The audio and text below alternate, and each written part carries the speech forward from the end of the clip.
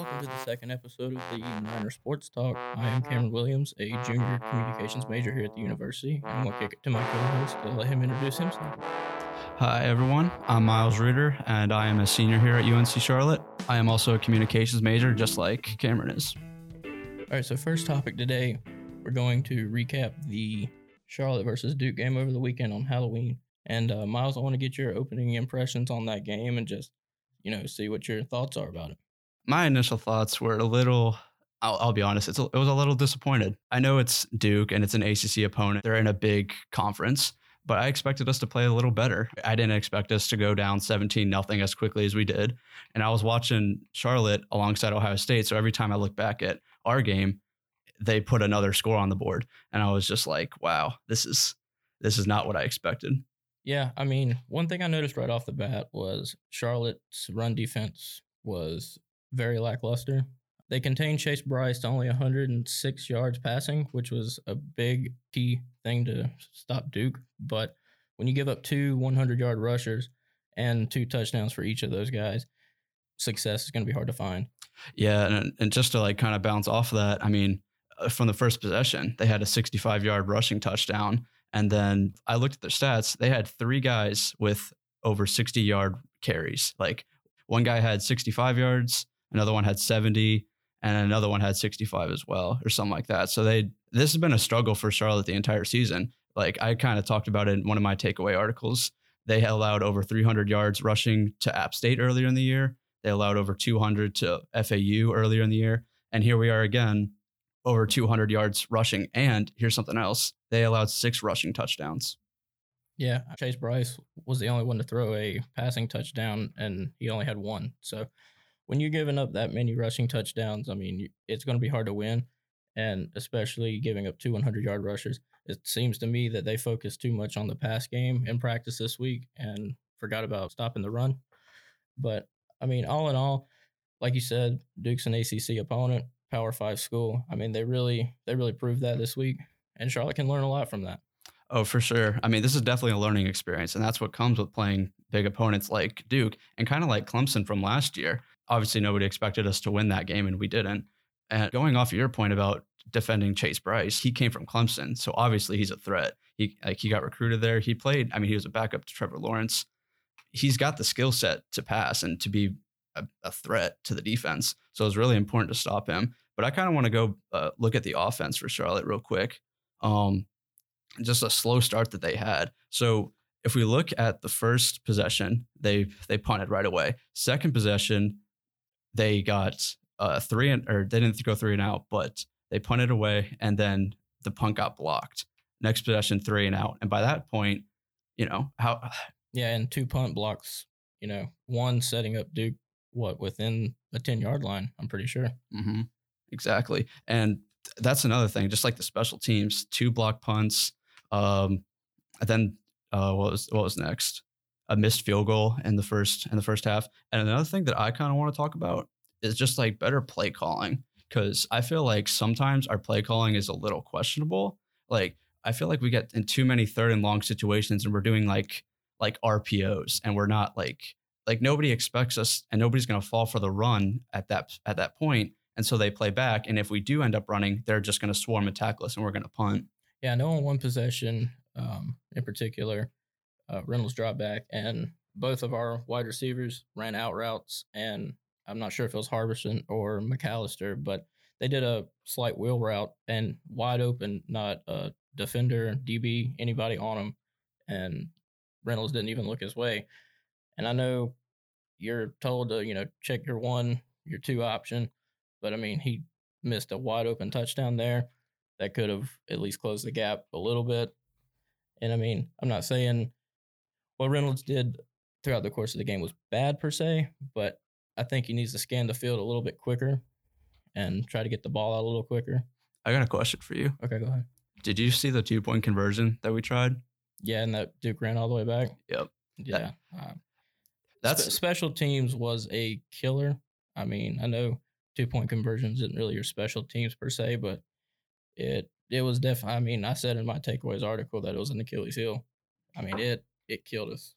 I really question like that 2-point conversion where we tried throwing it back to the offensive lineman. Like no one was fooled on that. Well, I don't know if he was the intended receiver. I mean, I think it was kind of like a last resort. Reynolds kind of like, oh crap, here comes the middle linebacker right up the A gap, and he kind of just tried to dump it off. But yeah, I mean, it was a backwards pass. Duke ran it all the way back. Another thing I was looking at when looking at like the stat sheet after the game is just how like the defense wasn't playing well the entire game. And there's one way to show it, and that's because Duke only had 7 third down attempts. And that kind of tells me as a fan that the defense wasn't doing enough on first and second down to put themselves in a situation to get off the field, which allowed Duke to continue just to march down the field and score quickly. Yeah. And I mean, another thing is Duke scored so quickly and as a result of Charlotte's poor special teams. I mean, when you get 2 punts blocked, when one punt only goes for like 28 yards, I mean, it was, I mean, I don't want to say embarrassing, but special teams was really the key to this game. I was looking at the time of possession too. Charlotte had, and usually time of possession is an indicator of how well you're doing, because if you have the ball for a lot, your defense is off the field, and if you have the ball, then you're probably marching down the field and scoring and winning. Charlotte had the ball for 42 minutes and put up 19 points. Duke had it for less than 18 minutes and they put up 53. And that kind of goes off your point with special teams. It can be like, it can help you a lot by getting a good punt and putting the other team in a bad position, or it can cost you. Well, that, and like we hit on earlier, I mean, 70-yard, 65-yard, and the 60-yard rush. I mean, that's over half the field, and you're going to be set up in a good position right after that. So, I got another question for you. all right.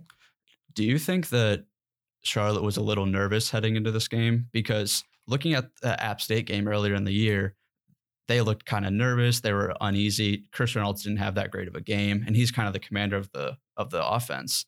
And looking at this game against Duke, down 17 early, do you think they were kind of nervous heading into this game? I mean, who wouldn't be? I mean, yeah, it's Duke. They're kind of a bottom feeder in the ACC, but like I said, it's the ACC. They're a Power Five conference for a reason. I mean, all the talents in the Power Fives. So I mean, yeah, Charlotte could have a little nerves going into a game like that, but I mean, that's one thing. If you're a Division One athlete, I mean, you kind of have to put the nerves aside and get going out of the gate fast.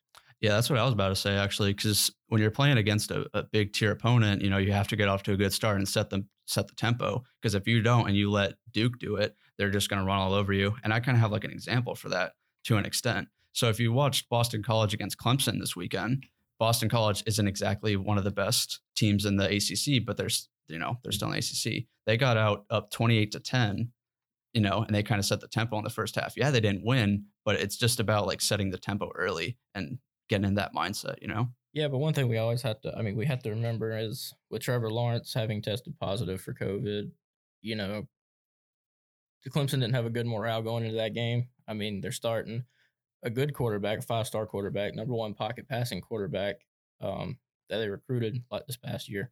But at the same time, when you don't have the probable number one draft pick at the helm, you're going into a game with a kind of a low self-esteem, if you will. And so that's kind of a fluke, I would say. But we'll see with Clemson this upcoming week. They play Notre Dame, and Trevor Lawrence has already been ruled out for this week as well. Yeah. Just looking back at the Duke game, because there was something I kind of noticed in how they like to play and win games. So if you looked at NC State when they played last week, they lost 31-20. Chase Bryce didn't have exactly the best game, less than 200 yards passing, 3 interceptions. And when they beat Syracuse the previous week, 2 touchdowns, 270 passing yards, and the run game was going. And that's kind of exactly how they beat us. The 2 running backs, Mateo Durant and Deion Jackson, both had over 100 yards rushing and a couple touchdowns. And that's kind of like the way I think Duke likes to run their organization or run their team is, run the ball well.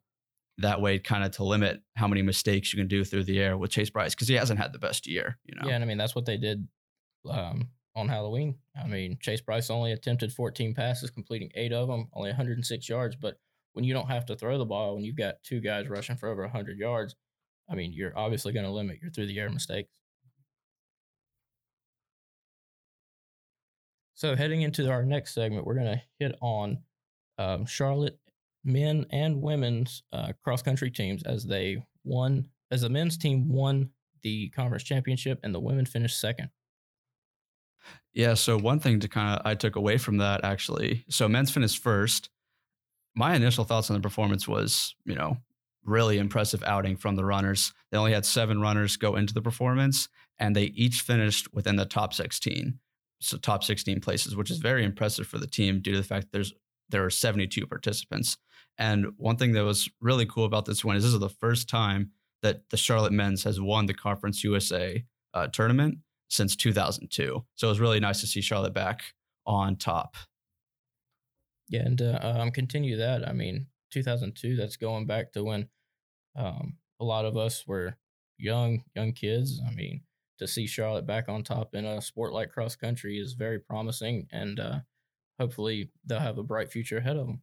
Yeah, another thing I wanted to add on to that is, when I talked to Paul Arredondo back 2 weeks ago, he was talking about how he really wanted to gear up for nationals back in March because that was originally planned in November. It got pushed back to March, and he said that he really needed to play well in the Conference USA tournament and also other meets over at Louisville. And so this is just something that he, is doing and probably has a good chance of getting to the nationals because he finished in second at the Conference USA. So moving on, the Conference USA has released their men's and women's basketball schedule this past week. And Miles, what are your initial thoughts on how the men's and women's are scheduled? As it's a pretty big shakeup from years past. Yeah, it is pretty different.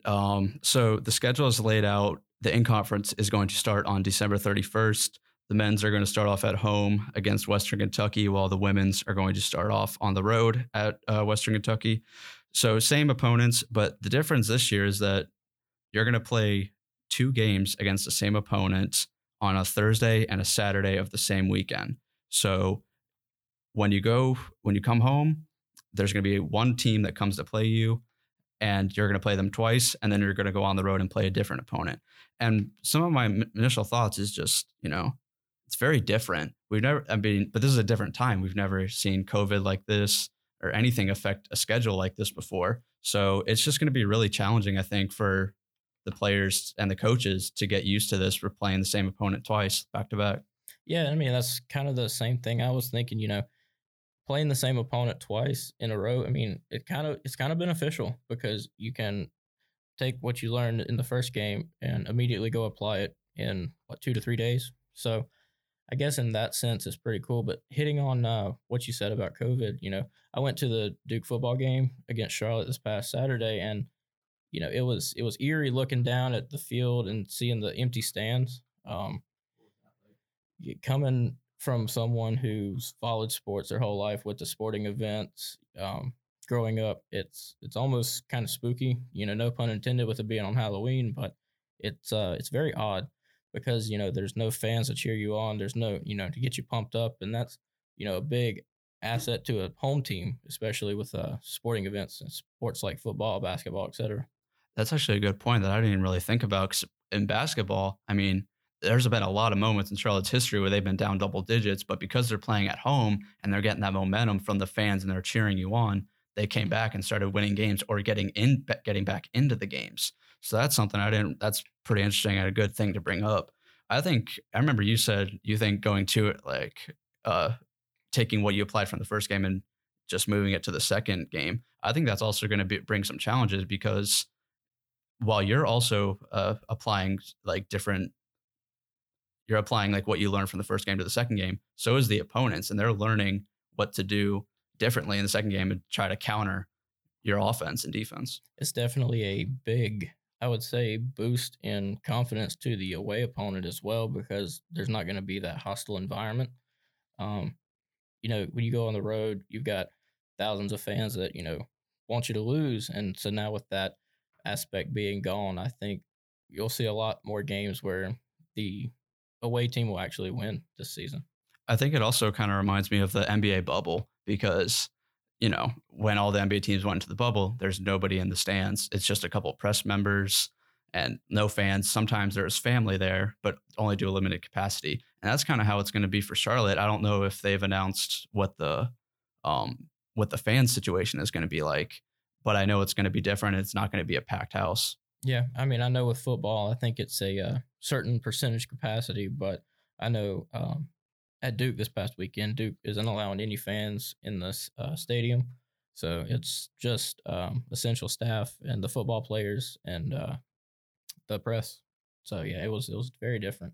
One thing I kind of expect from the games, like playing back to back, is I'm expecting a lot of like 1-1 weekends. You know, you probably either win the first game and then you lose the second one, or you lose the first one, counter what you did in the first one, and then win the second game. That's just something, because you know it's never easy to go 2-0. I've always been told it's never easy to go 2 or 3-0 against a team in the same season, much less going 2 or 3-0 against them in the same weekend. Yep, for sure. And I mean, we wish the women's coach Consuegra best of luck with her season, as well as Coach Sanchez and the men's basketball team. We wish them the best of luck this season and hope they do well, because I know a big point for them was getting back to the Conference USA Championship, because when COVID struck, that was right about the time that we were supposed to have our Conference USA Championship, and it was canceled, and a lot of the players were disappointed. But hopefully this year we can it'll go off without a hitch, and we'll see a Conference USA Championship. That's gotta spark a fire in the players and the coaches. I gotta believe, you know, how the season ended last year, especially for women's. They were 21-9. They had a really good shot of winning the Conference USA tournament, and to have it canceled like right away, they had no way to, you know, they had no way of knowing what would eventually happen or lead to what we are in now. But I feel like that sparks a fire to try and get back to the Conference USA championship. Yeah, I know I covered several of the women's games last year, and they were very, very good all season long, and were actually favored going into the Conference USA Championship to win the whole thing. And so when something's taken away from you, like an opportunity to win a conference championship like that, it can either do one of two things. It can get you down or fire you up. And I think both coaches, men's and women's, at the helm will really fire their guys up and get them ready for the season. Yeah, this year's going to be very different than any normal year. I mean, and the thing that I know Brad talked about last week is just the protocols. And there's only 15 players on a basketball team. And so they got to be really careful and really smart about what they do, because if one player gets COVID, your whole team might get it, and then a couple games might get canceled. Yeah, and then come postponements and cancellations. And I mean, we saw it with the men's team. You know, a couple players, 7, I believe, contracted COVID. It was a cluster within the men's team, and they didn't get to start practice when they were supposed to. And that's, you put them behind, if you will. Yeah. I mean, this year's just going to be challenging. A lot of new players, a lot of players lost. It's not going to be the same, especially not with losing players, and also the situation we're in with no fans and difficult environment. Gotcha. Well, moving on to our last segment, Charlotte will take on Middle Tennessee away next week, Saturday, November 7th. What are your initial keys to the game, you think, Miles? Well, the first thing that they have to do is they have to stop Asher O'Hara. He's the quarterback or everything for their team. 11 touchdowns this season. He's also got 6 touchdowns on the ground. He is their leading rusher for Middle Tennessee and also the quarterback at the position. But they also need to force turnovers for their team. That's one thing that this Charlotte team this year is kind of struggling with, is forcing turnovers and causing disruption against opponents. Because I looked at last year with Alex Highsmith, they had a total of 36 sacks and he had 14. So far this season, through 5 games, they only have 4 sacks. So this Charlotte defense really struggles at getting to the quarterback and causing pressure. And that's something that they definitely need to improve on this game in order to stop someone like Asher. Well, and that's something too. I mean, you mentioned Highsmith, and I want to give a quick shout out to him on getting his first career interception with the Pittsburgh Steelers today. And when you lose an NFL talent like that, I mean, obviously you're going to struggle, replacing someone like that. But like you said, it's something that Charlotte really needs to do, is force pressure, get turnovers. But we also need to limit O'Hara's scoring through the air. 11 touchdowns on the season, 1,500 yards, completing over 50% of his passes. Yeah, they also need to stop. The cornerbacks need to do a really good job of stopping Jaron Pierce. O'Hara's number one target got 46 receptions, 451 yards, and 2 touchdowns. And that's something that's going to be kind of difficult for Charlotte, is being good at a defensive pressure against the wide receivers, because O'Hara likes to spread the ball around. He's got 6 touchdowns to different receivers. So it's going to be really important to key in on O'Hara and make sure to limit the amount of people that he passes to. Yeah, for sure. So bold predictions, any prediction for this game, final score, who takes it home? Well, I think another key to the game is to dominate in the run game. Middle Tennessee has really struggled this year to stop rushing attacks, and that's something that Charlotte's going to have to really pick up on with Harbison and McAllister. They're like a two-headed horse. They're the ones that lead the rush. They're going to have to get going, and I think they will. Also need to limit the turnovers and mistakes from Chris Reynolds. He did that during the 2-game win streak, and I think he'll pick that up again here on the road against Middle Tennessee. I got the 49ers winning 37-30. Gotcha. And to ping off what you said, I think one thing, and I mean, I'm no coach for sure, but I mean, I think Healy needs to, when it comes to play calling, I noticed in the Duke game, when the safeties would hone in on your 2 wideouts, get the ball out quicker. If you have to, check it down. But whenever you're running these short in and out routes, slants over the middle, a team will hone in on that and they'll bring pressure up. So when they do that, that's when you can bust a long ball down the middle and try to, catch the defense off guard, if you will. Yeah, one thing I kind of want to add on to that is, obviously Charlotte is led by Victor Tucker and Cameron Dollar, and there are 2, leading wide receivers. But another person that I really want to see more of this year is Macarius Elder.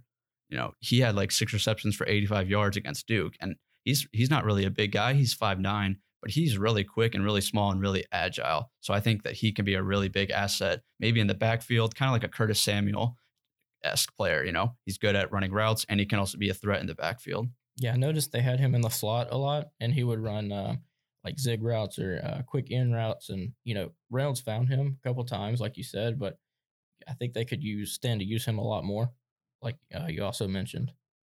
I think my prediction, I've got Charlotte by 10, something like a 35-25 or maybe even 34-24.